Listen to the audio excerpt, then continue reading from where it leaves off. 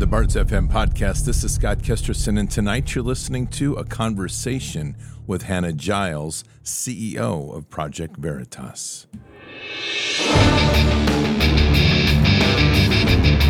This war is real. Fighting is everything. Even though I walk through the valley of the shadow of death, I will fear no evil. Tempt not the righteous man to draw his sword. Conviction, righteousness, ruthlessness. To understand tolerance, you have to understand the line of intolerance. War is the teacher, soldiers are the students. They become the bards of war. Good evening, Patriots. And tonight is Friday, August 18th in the year 2023. We have a fantastic guest on tonight. This is the new CEO of Project Veritas. You're going to get to hear her story, and with this current change, I think you're going to find it's an amazingly great new leadership that they've established at Project Veritas. A lot of stories broke today regarding James O'Keefe, one in particular in Breitbart News. Things were not all as they seemed, and definitely as it appears, the story that he has been pushing out there in front of everybody is not the real truth. Now, Hannah is very respectful as a CEO. She doesn't get into that a lot. I will get into that in just a moment, just to give you some context, at least from the things that have now been posted out here. And I know those are one of these things that, unfortunately, a lot of people get very defensive of. I know now that there's a lot of conservative media that don't want to talk about this change in leadership because they want to be very loyal to James O'Keefe. And unfortunately, we have to be able to be able to separate the stories that are done from sometimes the events that occur. And there is a tremendous amount of legal liability now in the wake of James O'Keefe leaving Project Veritas that has left Project Veritas partially crippled. And that is a horrible thing to do for an organization that has had such incredible impact. And so the board of directors has selected Hannah Giles, who I've come to know, and she's just an amazing fighter and truly somebody who I think can lead Project Veritas to a whole new level and really open up new levels of investigative journalism, which we have to have. If we don't have avenues like Project Veritas, we are not going to be able to succeed. So there's a lot of interesting things I think you'll find in this interview tonight as you get to know Hannah. And with that, I think it's an amazing way to look at what Project Veritas is going and to re-energize the brand and the excitement of what it really is as a true patriot-based, citizens-based investigative journalist platform. And she brings a lot to the fight. Now, Patriots, before we begin tonight, one of the things you have to be aware of in this current climate is we are in the process of a massive global currency shift. With that, we are seeing the rise of BRICS nations, and they're leading very quickly into their meeting very soon in South Africa, which will be establishing the BRICS nations currency, which is a gold-backed and resource-backed currency. That means our investments in this country that are paper-backed are at risk. Now, there's no way of knowing the rate at which this will affect the dollar, but we can be assured that it will affect the dollar and it won't be positive. The new BRICS nation dollar, or the BRICS nation currency, is based on one BRICS nation coin to 55 US dollars. That's going to massively impact imports, which in the way of things go, that will also affect the valuation of the dollar on a global level. That affects your 401ks, that affects your IRAs. So being that I'm not an investment advisor, I don't wear a white coat and I don't play a doctor on TV, but I do know that the folks at Birch Gold know what they're doing, and I would highly recommend that you give them a shout out to figure out if it's something that's right for you. So all you have to do is text BARDS, B-A-R-D-S, to 989898. That's BARDS, B-A-R-D-S, to 989898. And with that, you will receive a free information kit where you can make some assessments and get educated on the benefits of a precious metals-backed IRA or 401k and a tax-sheltered investment or retirement account. So again, check it out. These folks they have top ratings. People are just rave about their reviews of how they work with them. And I'm very happy to say that they're a great part of this channel and things going forward. And they've served Bards Nation amazingly well. So reach out to Birch Gold. All you have to do is text 989898. And away you go. You got a free information packet, and you can make your decision from there. It's worth your time, so do it today. And I bet all these phones are like running off right now. You're all just punching it out. All right, let me go over a couple of things here. First of all, I want to go over two headlines before we get into tonight's interview. One is in The Nation. The headline reads, "Exclusive, James O'Keefe is under investigation for looting Project Veritas." Prosecutors in Western County, New York, are pursuing charges against the right's premier gotcha video scammer and scamming his own donors. Now, this is not a good look for James O'Keefe. In the first paragraph, James O'Keefe, the founder and until this past February, CEO of the right-wing nonprofit Project Veritas, is currently under investigation by the Westchester County District Attorney's Office. While the exact nature of the investigation is not public, the timing would suggest that it relates to O'Keefe's alleged financial improprieties during his tenure as the group's chairman and CEO. And the article goes on. Today was an article in Breitbart News. So now you have The Nation, which is pretty liberal, Breitbart, which is fairly conservative, and this headline reads, "Exclusive, the story behind the layoffs chaos at Project Veritas." Now, this is interesting. Hannah Giles has had to release a number of people because of the financial hamstrings that were put on the organization since James O'Keefe left. Not a good look for James, just have to be blunt. He's also left a wake of legal liabilities and massive lawsuits that are coming against him that Project Veritas has continued to defend. The decision to have him relieved is a long, involved story that is well documented now on the Project Veritas website. So if you head over to the Project Veritas, you go over to projectveritas.com, you'll find the story, James O'Keefe, Project Veritas Board of Directors chronology of events. And what becomes fairly clear is there was quite a bit of financial impropriety going on here, as well as not, I would say, behavior of a CEO that was not conducive to a good work environment. And I think there's quite a bit to that story. To the absolute credit of Hannah Giles, the new CEO, this is not something she discusses. This is research that I've been doing, and I think it's worth bringing up because we have to look at change in leadership appropriately. I know that a lot of people are very, I hate to say this, but they're in love with James and the way he does things. Unfortunately, if there's ill propriety going on and a board of directors has to step in to save an organization and have people step down, then obviously things aren't all like they seem. As they say, we're not in Kansas anymore, Dorothy. The other issue is I know James has been pretty vocal about trying to make it sound like he was inappropriately handled, that there was an infiltration or buyout by Pfizer. That is an absolute lie, and I really condemn James for doing that because what he has done is he's managed to push donors away by suggesting that Project Veritas now was purchased, bought out, or influenced by the Pfizer story. That's an absolute lie. And if to even underline that, if you've been aware of the recent story that came out with Ashley Biden, this was under James O'Keefe's tenure. He held that story back and did not release it. The person that released that story was Hannah Giles. So I just want to kind of paint a picture here. These are my positions, my opinions on this, and I'm become a really big supporter of Hannah and her vision as I've gotten to know her.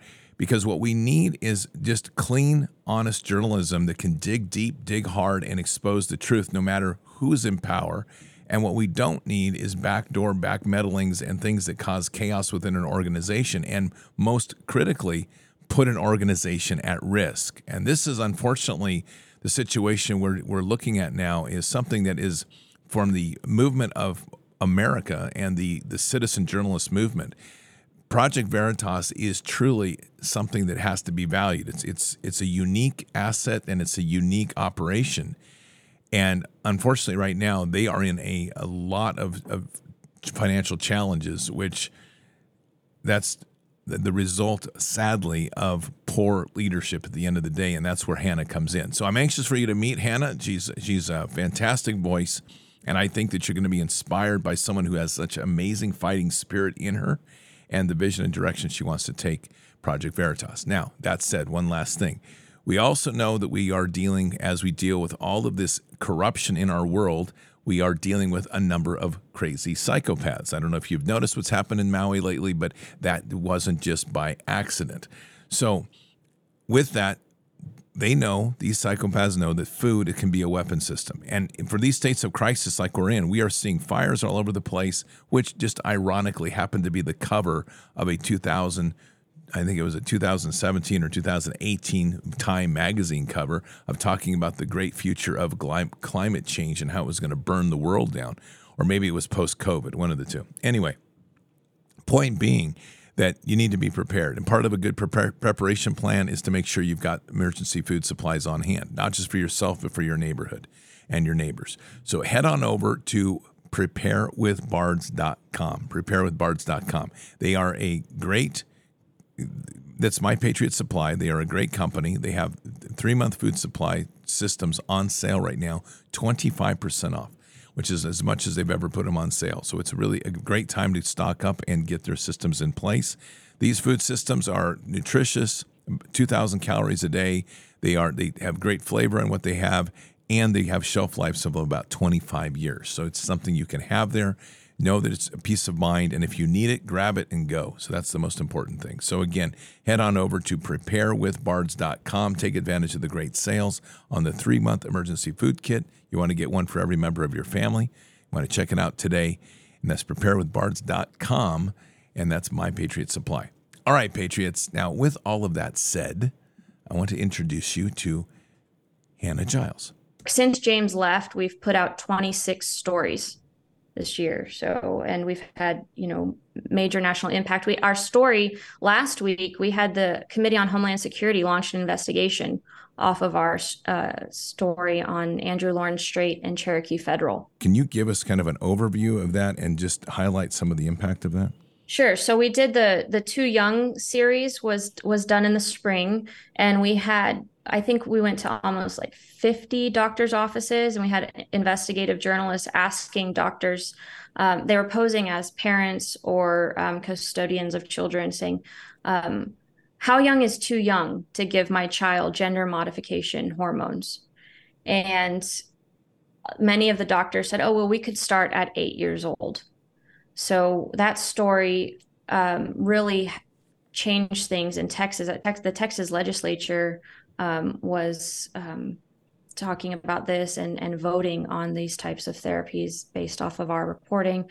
And then there's been several investigations into Mayor Adams and the migrant housing crisis and kind of the insider trading that he's been doing over that. And just many, many, many other stories, that Ashley Biden story, and then this one into Cherokee Federal, which is funneling hundreds of millions of dollars for the unaccompanied minors. And, they admit they have no qualifications to actually be getting those contracts. It was a no-bid contract.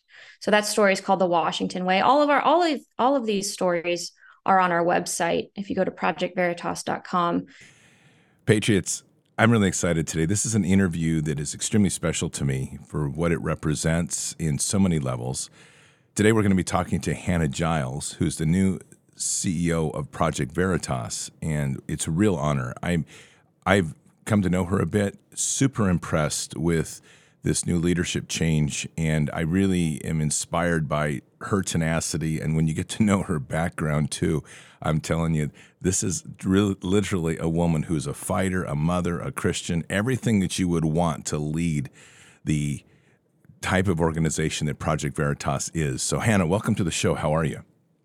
I'm good. How are you doing this morning? I'm great. All right, so we got to dig into a little bit about who you are, because you've been that kind of silent force behind the scenes of this whole thing in a certain way, and now you're in the big chair. So talk to us a little bit about your background. So I am a 5'1" Valente Brothers Jiu-Jitsu black belt. My sister and I are the first female black belts in that form of jiu-jitsu, and we were doing it since we were children. So I'm petite, and I'm capable of taking on monsters, and not only surviving monsters, but submitting monsters and walking away unscathed. So when the opportunity to take over at Project Veritas arose, I stepped up to the task, and I've been looking and approaching this just as I would a jiu-jitsu fight. That is awesome. So you've actually fought MMA, right? No, I do not fight competitively. The Valente brothers down in Miami, I train with Hoyler Gracie, and Elio Gracie, who brought jiu-jitsu from Brazil into the United States. Train with them, and their form is like pure self-defense, hand-to-hand combat, surviving tactical situations, escaping kidnaps, that sort of thing. It's a full spectrum self-defense, but we did not do any professional competitions. Okay, well, it gives you the footing you're going to need for the tasks ahead. Let's talk a little bit about this stepping into this new role you've had at Project Veritas. Project Veritas obviously has a tremendous reputation of doing some pretty groundbreaking stories. Where were you with that, and where are you going to be taking the organization? Yeah, so a little bit of my background and why me for Project Veritas. I think it's important to start kind of at the beginning chronologically, if you don't mind. Absolutely. So I met James O'Keefe on Facebook back in 2008. He reached out to me. I guess we had a few mutual friends in common on Facebook, but he actually reached out to me and said, "You're pretty cute. Too bad you live in Florida." And normally I would just, anytime like a guy hit on me on Facebook, I would do an automatic delete. But with James, that his profile picture was very odd. It was some sort of like, I don't know, cartoon or something. And I just happened to click on it, and his status was just got banned from YouTube. And so rather than delete James's advance and just delete him from my memory altogether, I said, "Why did you get banned from YouTube?" And that began a discussion of what he'd been doing with Lila Rose in Planned Parenthood. And he'd been doing these undercover videos into Planned Parenthood with Lila Rose, asking if they would abort Black babies specifically, or take money to specifically abort Black babies. So James and I had some back and forth there, and then the conversation tapered off. And I spent the rest of that year and into the next year researching and writing about ACORN, the Association of Community Organizations for Reform Now. And ACORN was the community organization that got President Obama elected in 2008.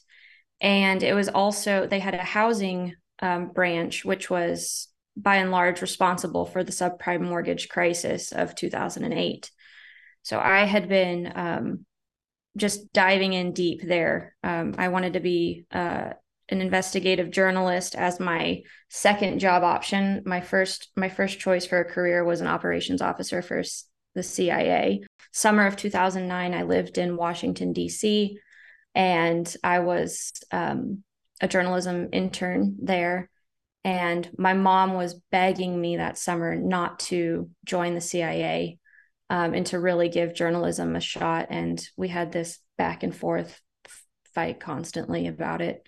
And she suggested, why don't you combine the two and do a little investigation into that organization you're so obsessed with, ACORN? And I said, "Mom, I could never do that. I'm an intern. I'm a nobody. I'll never have a chance to expose that group." And sure enough, I lived 3 blocks away from Acorn Housing National Headquarters. The first time I discovered the national headquarters, I was completely geeking out, but I still had this thought in my head of, that's interesting. Oh, well. And on that same day, the first day that I saw Acorn Housing National Headquarters, a few blocks away, I encountered the worst multi-generational depravity I'd ever witnessed. And there were old people, homeless, laying on the streets, bombed out heroin dens and crack houses all around them. There were women prostituting themselves and kids waiting in line for drugs. And all this was right outside of Acorn Housing's national headquarters, right? And they're supposed to be lifting poor Black and brown people up out of poverty and putting them into nice, safe homes. And here was the worst instance of multi-generational depravity I'd ever witnessed, right in Acorn's neighborhood, an Acorn stronghold. And I thought, well, that's BS. This should be the best neighborhood. This should be the best example of their programs. And I felt like internally, I felt like the Lord saying, like, if my people were here, if the church was here, this neighborhood wouldn't look like this. And, Acorn it comes from a communist background. It's communist thought philosophy, communist, like the weight of the poor. I mean, it is a communist organization. They harness the power of poor Black and brown people to elect rich white Democrats. I mean, that's what they did. And so it was in that moment that everything kind of came together, and it was like a lightning bolt hit my brain. Expose Acorn, show the world that they aren't who they say they are, expose the false narrative, go undercover as a prostitute, just like all of the prostitutes you're looking at right now, and ask them if they will give you a home loan. Say that you don't have a bank account, you've never had legitimate income, and that you're going to see what they'll do on the mortgage process, and what will they commit fraud in that process, and then tell them that you promised to pay the bills for the mortgage by running an underage brothel with girls you've smuggled in from El Salvador, right? So it's how it get it as illegal and as outrageous and unethical as possible. And that was my plan. I was going to investigate Acorn. I worked on it. I stewed on it for weeks. I developed it out by myself. And one day on a run with a friend, I told my friend this story and what I was going to do and my plan for it. And he said, Hannah, if you're going to do that, you need to make sure that you really record it well inside those offices. And I have a guy that I know. His name is James O'Keefe. And he has hidden cameras. He could go in with you and you guys could record what happens inside those offices. And it hadn't clicked in my mind that I'd already known James, or that we had that interaction the year prior. And when I went into Facebook to go look him up, that's when I found, I actually do know this guy. We've spoken before. And I pitched James the idea for the Acorn investigation. And he said, when can you do it? We set a date on the calendar, and we met in person the day before we went undercover into our first Acorn housing office. And that is the beginning of Project Veritas. After we gathered evidence across the country of Acorn housing offices being willing and able to facilitate underage prostitution in their local communities, it hit the news via Breitbart's big government website and Glenn Beck and Fox News, and James launched Project Veritas off of that story. And so were you part of Project Veritas from that point forward? No, I've never. James launched Project Veritas off the Acorn story, and there was, he had several other stories that occurred, like the NPR story. He did that one, and then Project Veritas launched officially, I think, as a corporation after the NPR story. But I've never worked for James. I've never worked for Project Veritas up until this year. So what were you doing then in the meantime? Because that's quite a span then, and I had really thought you were like behind the scenes running the whole thing the whole time. No, sir. No. So I, after the Acorn investigation, I started a nonprofit called the American Phoenix Foundation. And I really wanted to focus in and zero in on replicating undercover journalists. My husband and I, the first time we ever met, because he was an undercover journalist also, the first time we ever met, he asked me a question, and he said, do you think we'll ever be as corrupt as the people that are investigating us? And my answer to him was absolutely, unless we raise up a generation that can hold us accountable. And from there is why I started the American Phoenix Foundation, to recruit and train young undercover journalists. And so for years, through my nonprofit, we would train young people to go undercover, and some of my best journalists that would come through our training program, I would put undercover in the institutional left. I just think that's fantastic, because you had seen the opportunity to raise up a new generation of journalists. And so that's the foundation then that allows you now to step into Project Veritas, I assume.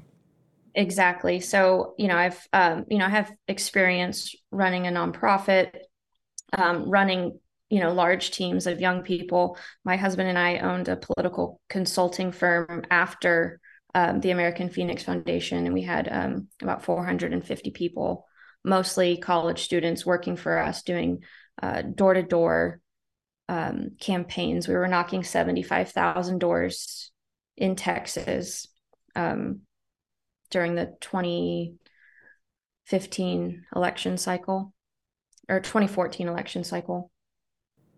A lot of what Project Veritas has been kind of a gotcha type approach, pretty intense clip grabs. James would kind of lead.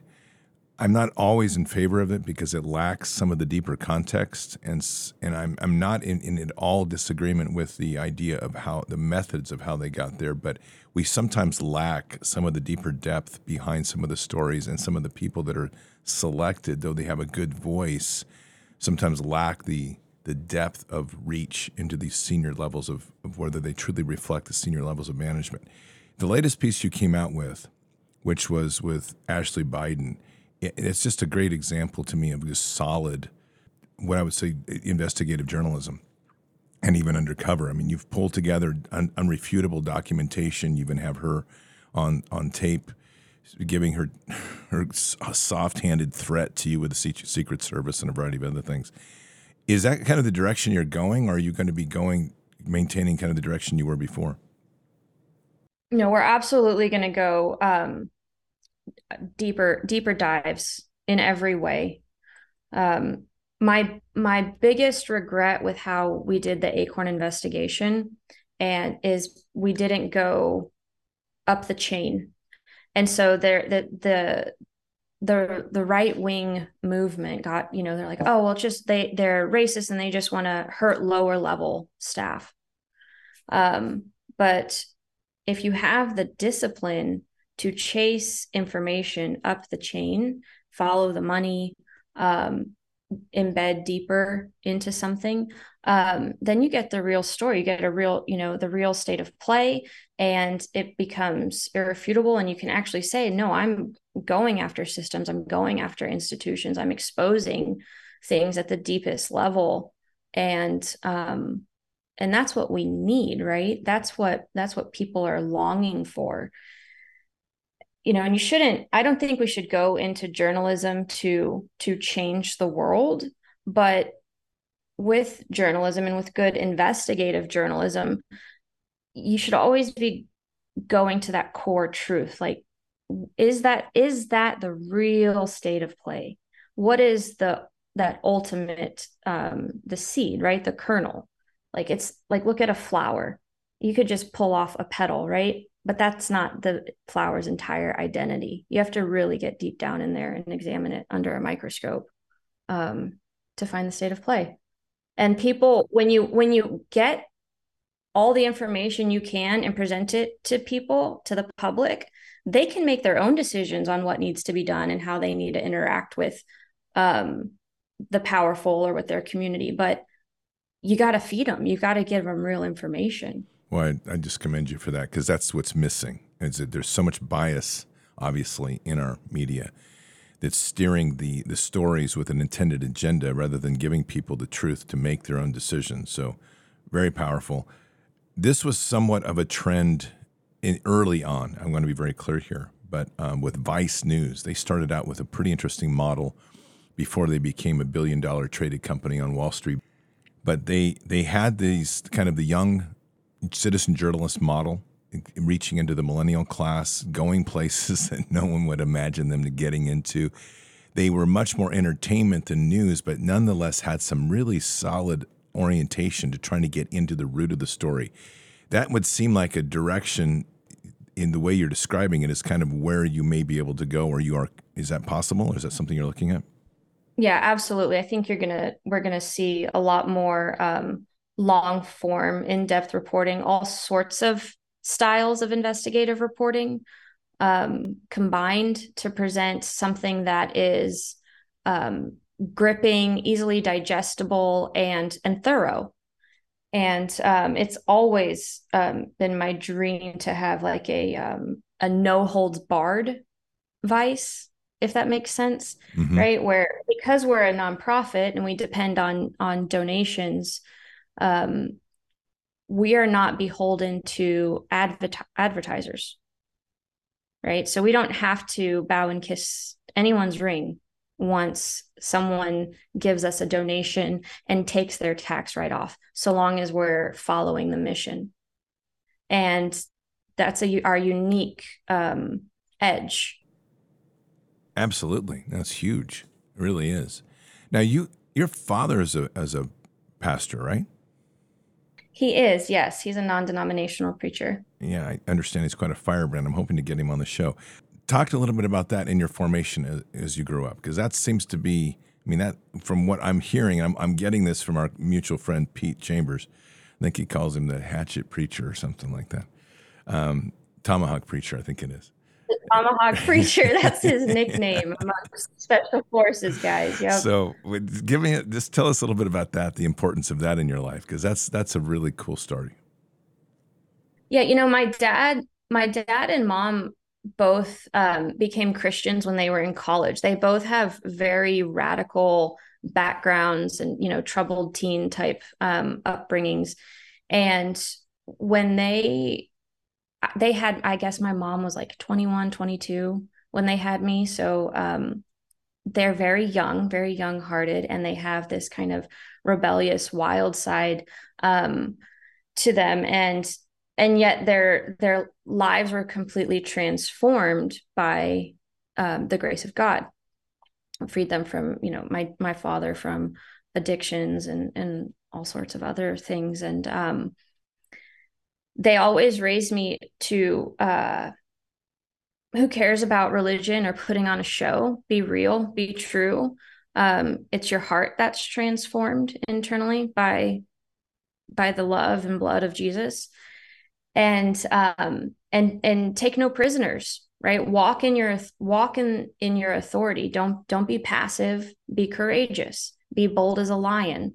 And they just really just put my sister and I in the word at a young age. And all the like Bible stories they're full of victory, right? It's all these uncommon characters with profound weaknesses or faults, who, despite the odds surrounding them, are victorious.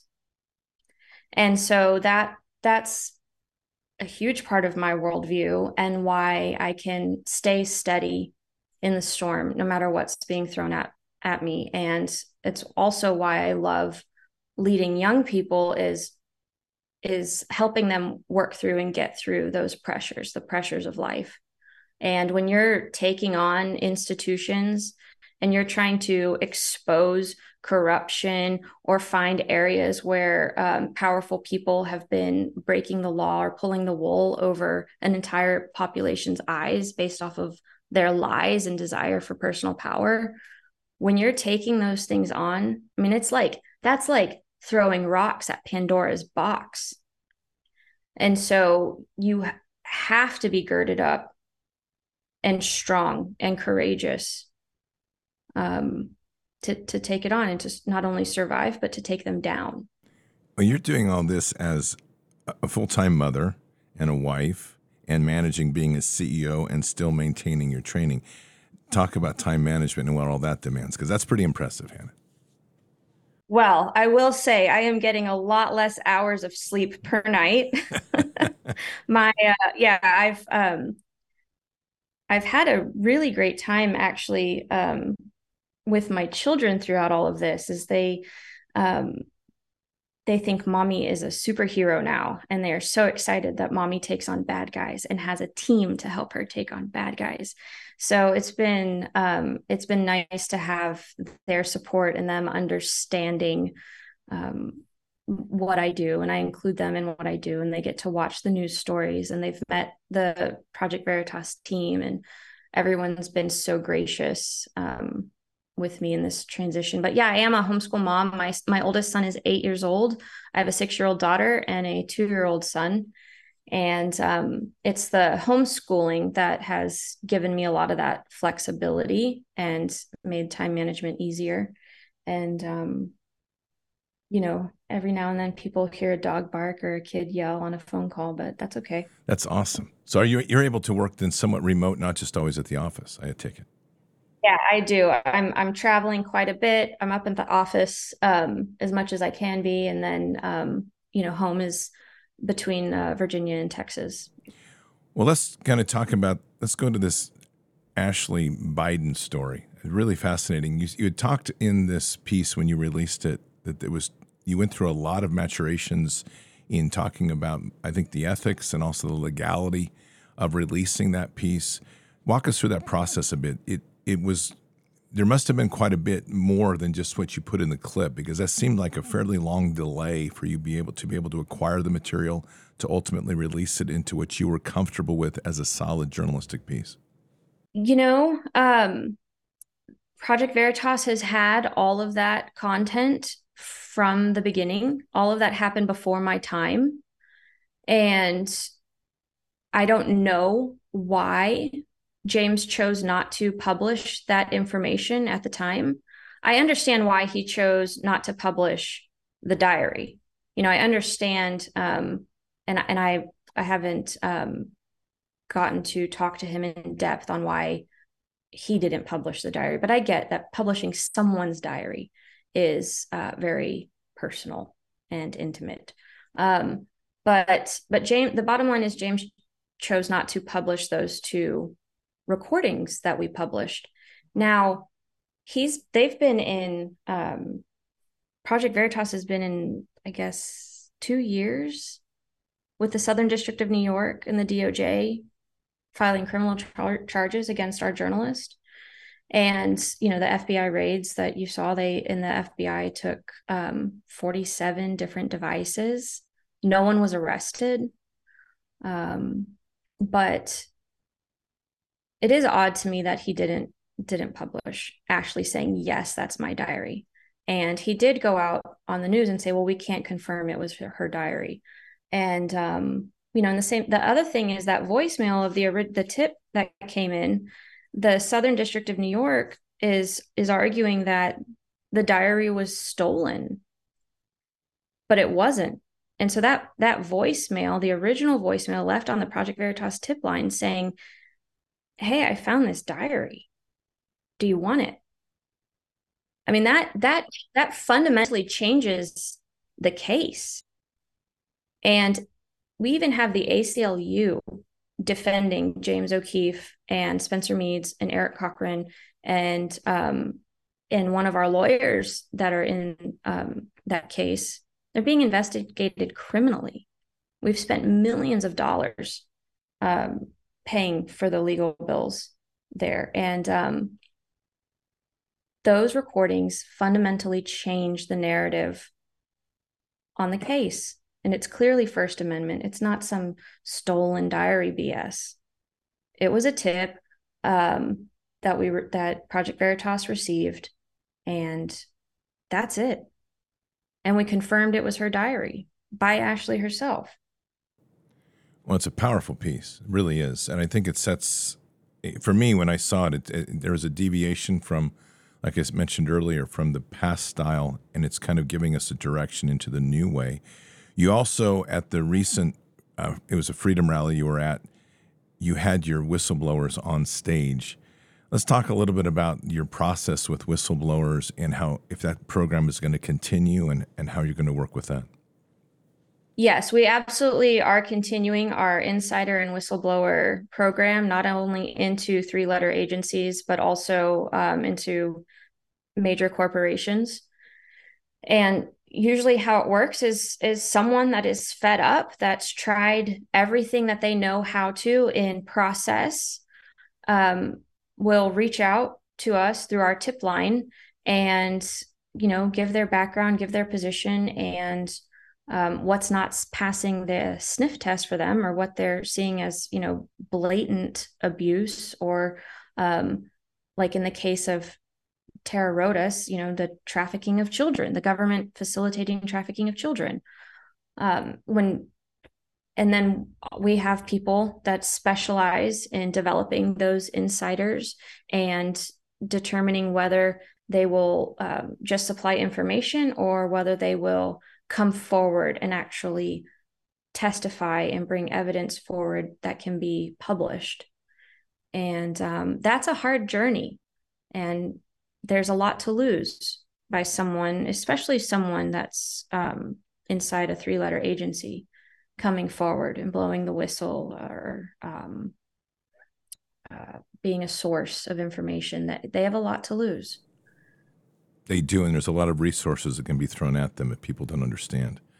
Yes, and we're in I'm gonna give a plug, projectveritas.com/donate, but we are a small nonprofit that has been going through crisis this year, and we cannot go up against the full force of the federal government or major corporations like Pfizer and others that we've exposed in the past. We can't sustain that unless major players in this country decide, hey, this is worth it. Yes, I want to see more stories like this. Yes, I want to support this, because their funding is unlimited and they have all the time in the world.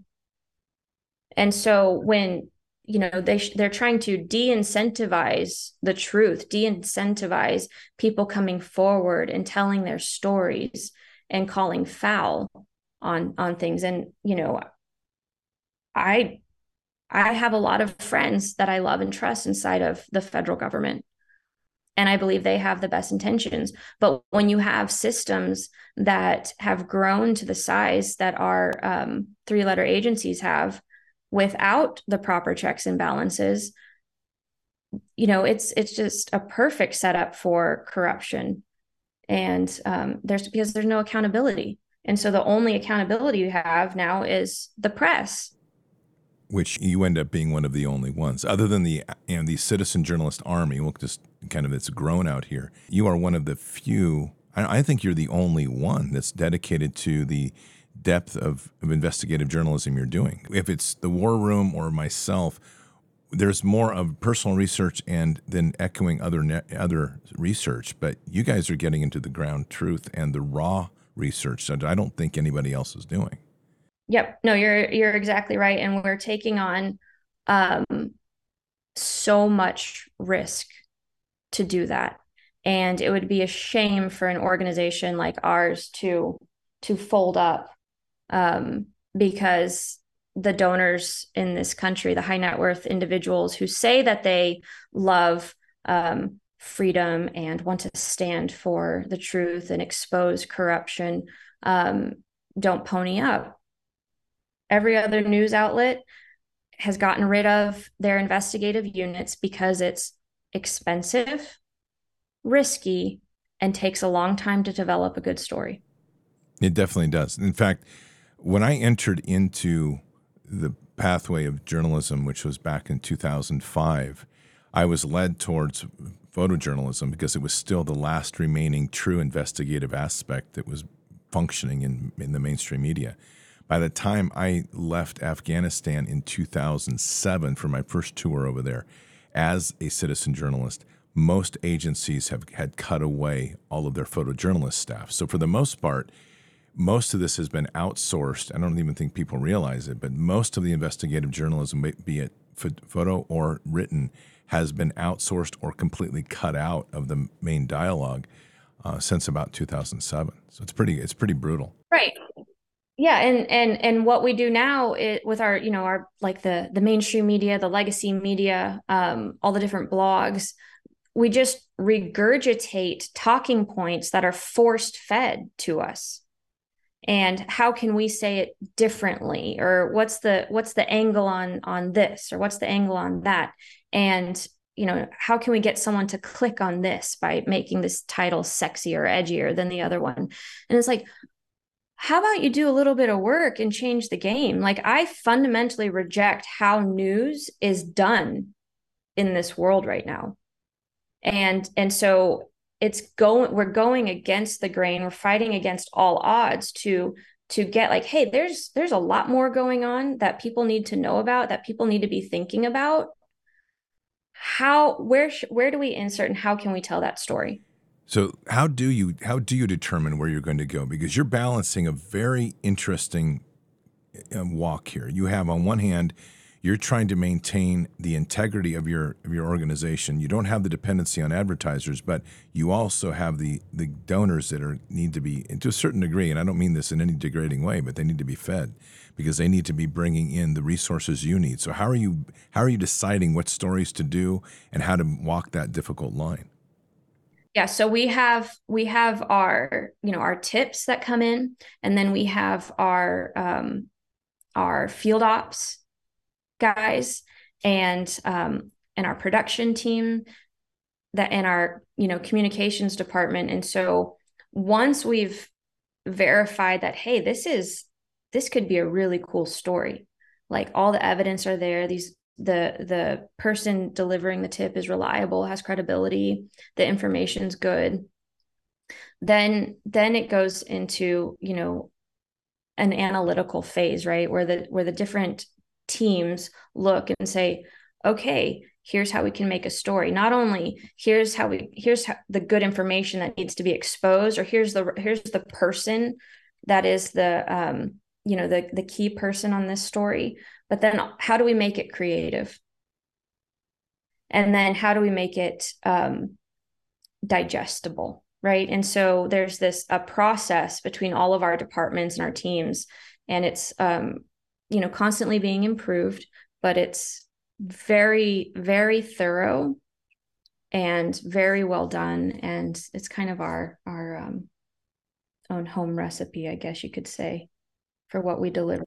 So what drives the topic of the stories? I think that's really fascinating to me because you obviously have whistleblowers that are coming out. You have there's an infinite number of these types of investigative stories that one could do. So are you geographically centered? Are you topically centered? Or is it just as whatever stories you're coming in, you're starting to vet them as what has the greatest strength? So there's a few different theories on this. There's the things that are in the news right now, right? And that everyone is checking and paying attention or wants to know more about, right? But in my opinion, once something like fully hits the news, it's already done. And so I don't want to just constantly be chasing news cycles. I would rather determine and set the stage for an entire news cycle. So I think what you're going to see and what you're asking from us is you're going to see more stories from us on child sex trafficking, border work. We have some big pharma stories. James's narrative saying, oh, PV was possibly bought out by Pfizer. That's why all this came out. That's BS. We weren't. And we've got multiple investigations into big pharma that are currently ongoing, and we'll be publishing those soon. And and we've got stories on gender modification hormones, and the migrant crisis, housing the migrants, and K through 12 education. Those are all areas that we've been intensely focusing on this spring and summer, and we'll continue to focus on. Those are all major areas that affect Americans' way of life. Your original passion prior to this, the current position, was to develop a new generation of investigative journalists. I know we've talked offline about this. Are you able to talk more about that right now? I am so committed to that, and committed to more investigative journalism. And at our J schools across the United States, they don't have like a degree in investigative journalism. I don't think they do. I mean, they teach you some like investigative techniques, but the actual like undercover investigative journalism and elicitation of responses and all that is not something that is well established or necessarily approved of in American J schools. And so I would love to see Project Veritas have a like an academy type arm where people can come to us for training, or where some of our senior reporters or investigators can help others know how to do this kind of work in their local communities. That I'm just going to say this, and you can comment however you wish, but I think it's important for people to hear that you and I share this exact view, and we're doing it through Operation Vineyard, which is to establish research and information cells in every single county.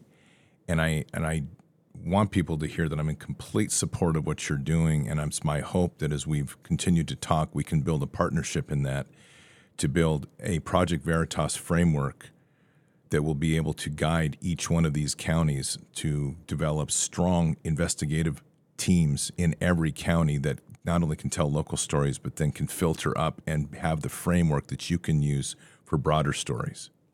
Yep, exactly. And, you look at CNN, Fox News, MSNBC, some of these like really big news organizations, and it's that top down broadcasting of information, right? And it's kind of like the same thing with Washington, D.C.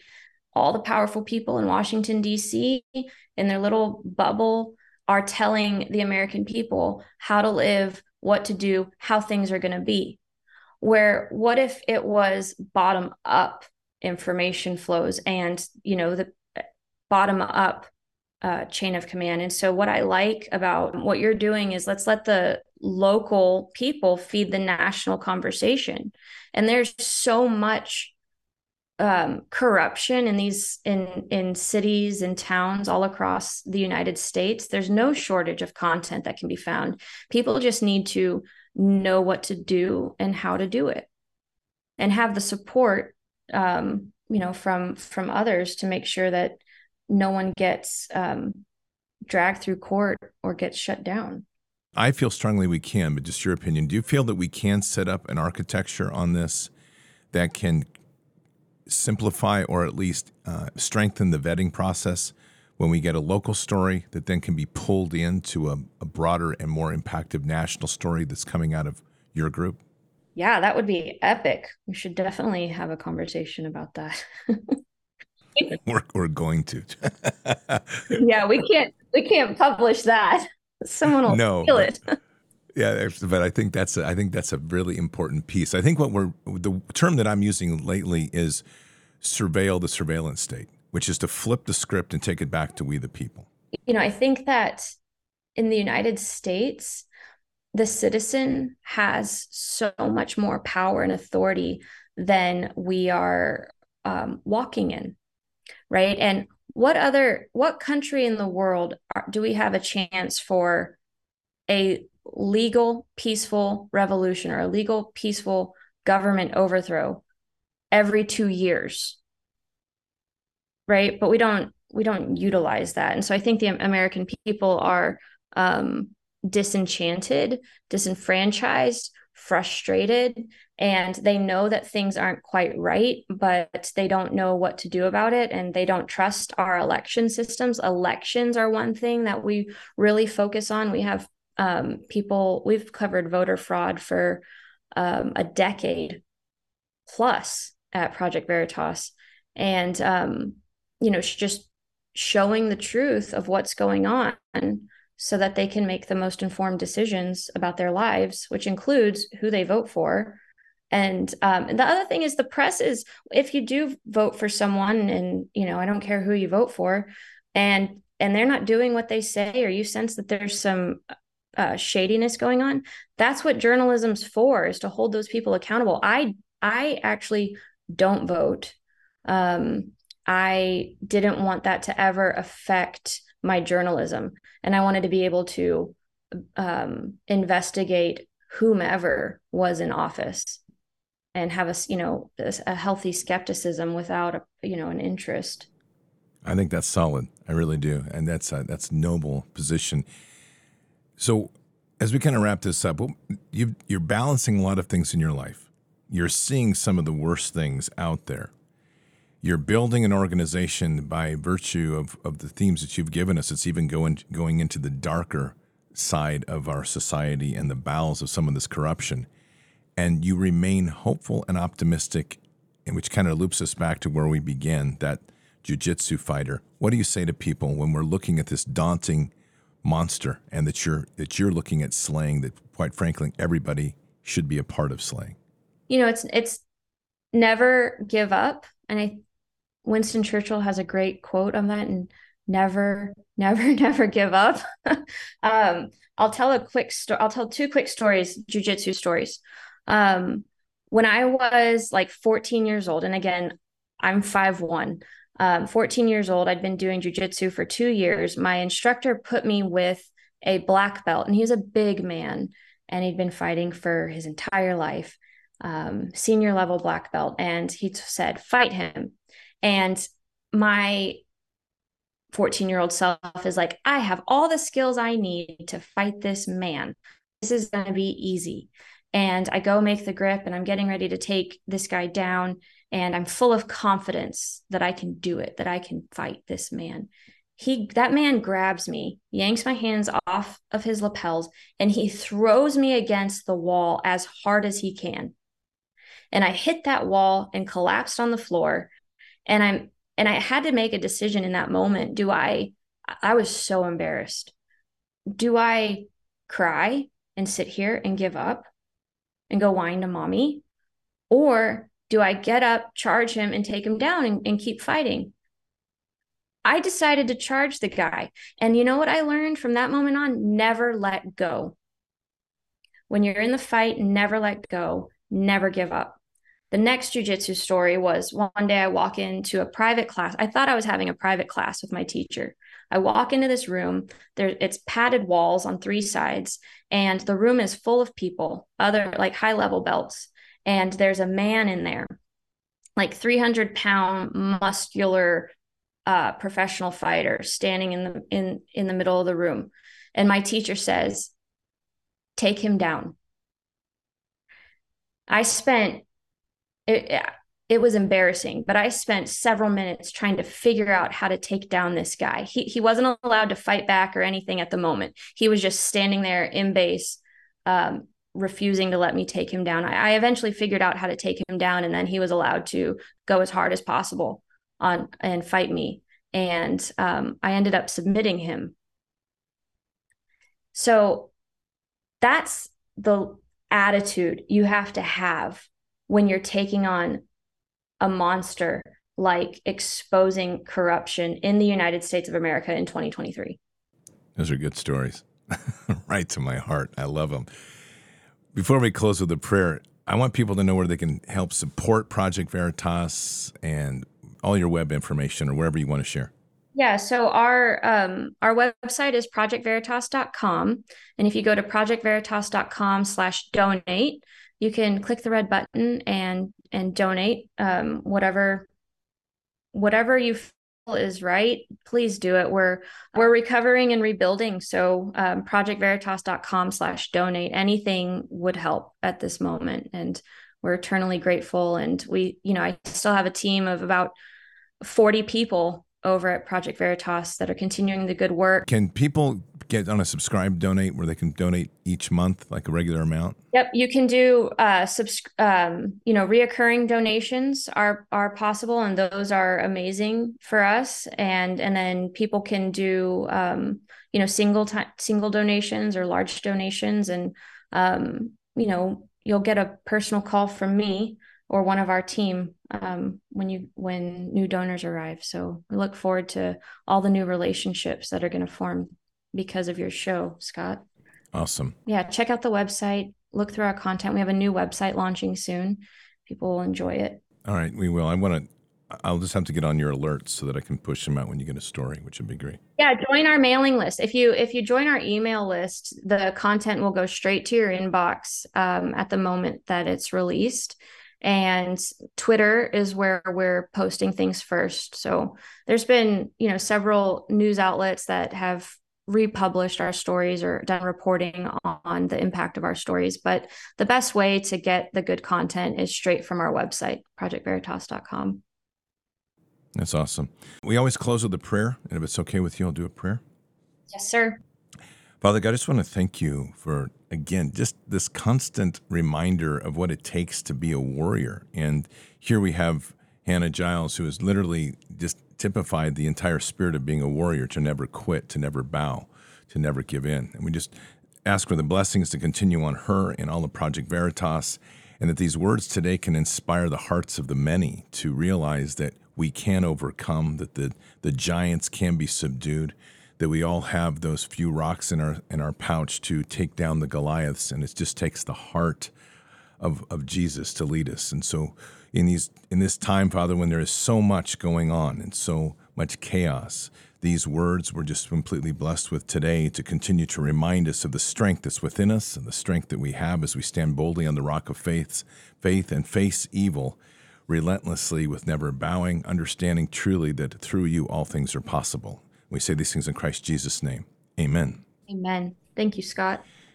Absolutely. Thank you, Hannah. It's a fantastic interview today. Really enjoyed it, and I'm anxious to continue our conversations offline, and you're always welcome here. Just so I say that anytime you'd like to come on, if you have a story you're breaking or something, doors open always. Sure thing. Yeah, I would really like that. Thank you. Awesome. Well, have a blessed day. You too. God bless. All right, Patriots, that was Hannah Giles. Awesome. CEO of Project Veritas. And I'm just totally energized to see where they're going. If you are so inclined, head on over there and give them a donate to help them through these times as they kind of get reset on their feet. She's had a pretty difficult week. She's had to downsize some of her staff this week. It's not been easy, but they're surviving, and we need to make sure they survive, because this is really an asset in this war that we need. And the experience that they have and the knowledge that they have on how to do good investigative journalism, they're preserving. As you heard, most J schools, otherwise known as journalism schools, don't even teach it anymore because they don't think it's a good thing. You don't want to question the narrative, you know that. But Operation Veritas pushes the window of narrative and helps hold people accountable.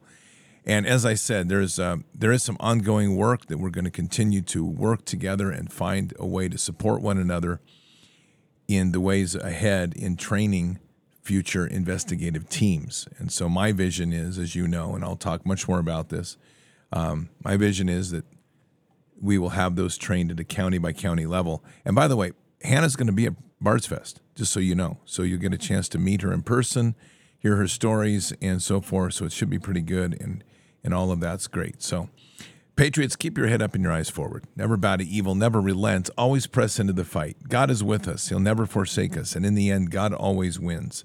But we are here in this time, in this place, for just such a time as this. We are at war. So walk boldly and fearlessly with Christ. Occupy the land. Expand the kingdom. Subdue the enemy. Mission forward. Patriots, I'll see you tonight for Fishers of Men. Until then, or until the next time, God bless, and out for now. We shall pay any price, bear any burden, meet any hardship, support any friend, oppose any foe, to assure the survival and the success of liberty. Every thoughtful citizen who despairs of war and wishes to bring peace should begin by looking inward, by examining his own attitude towards the possibilities of peace. Too many of us think it is impossible. Too many think it is unreal. But that is a dangerous, defeatist belief. It leads to the conclusion that war is inevitable, that mankind is doomed, that we are gripped by forces we cannot control. We need not accept that view. Our problems are man-made. Therefore, they can be solved by man, and man can be as big as he wants. No problem of human destiny is beyond human beings. Man's reason and spirit have often solved the seemingly unsolvable, and we believe they can do it again. Surely the opening vistas of space promise high costs and hardships, as well as high reward. So it is not surprising that some would have us stay where we are a little longer, to rest, to wait. But this city of Houston, this state of Texas, this country of the United States was not built by those who waited and rested and wished to look behind them.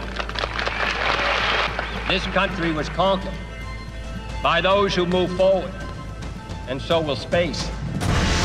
We choose to go to the moon in this decade and do the other thing, not because they are easy, but because they are hard.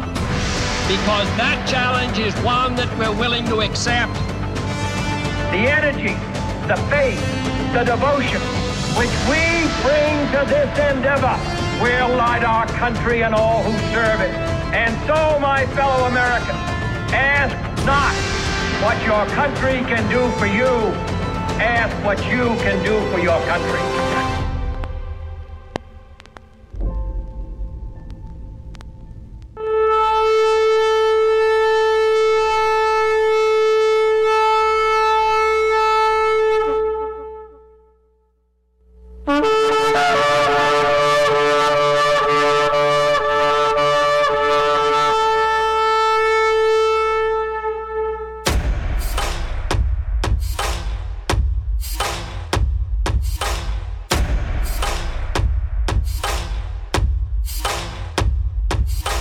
An old evil that has waited thousands of years to show its face.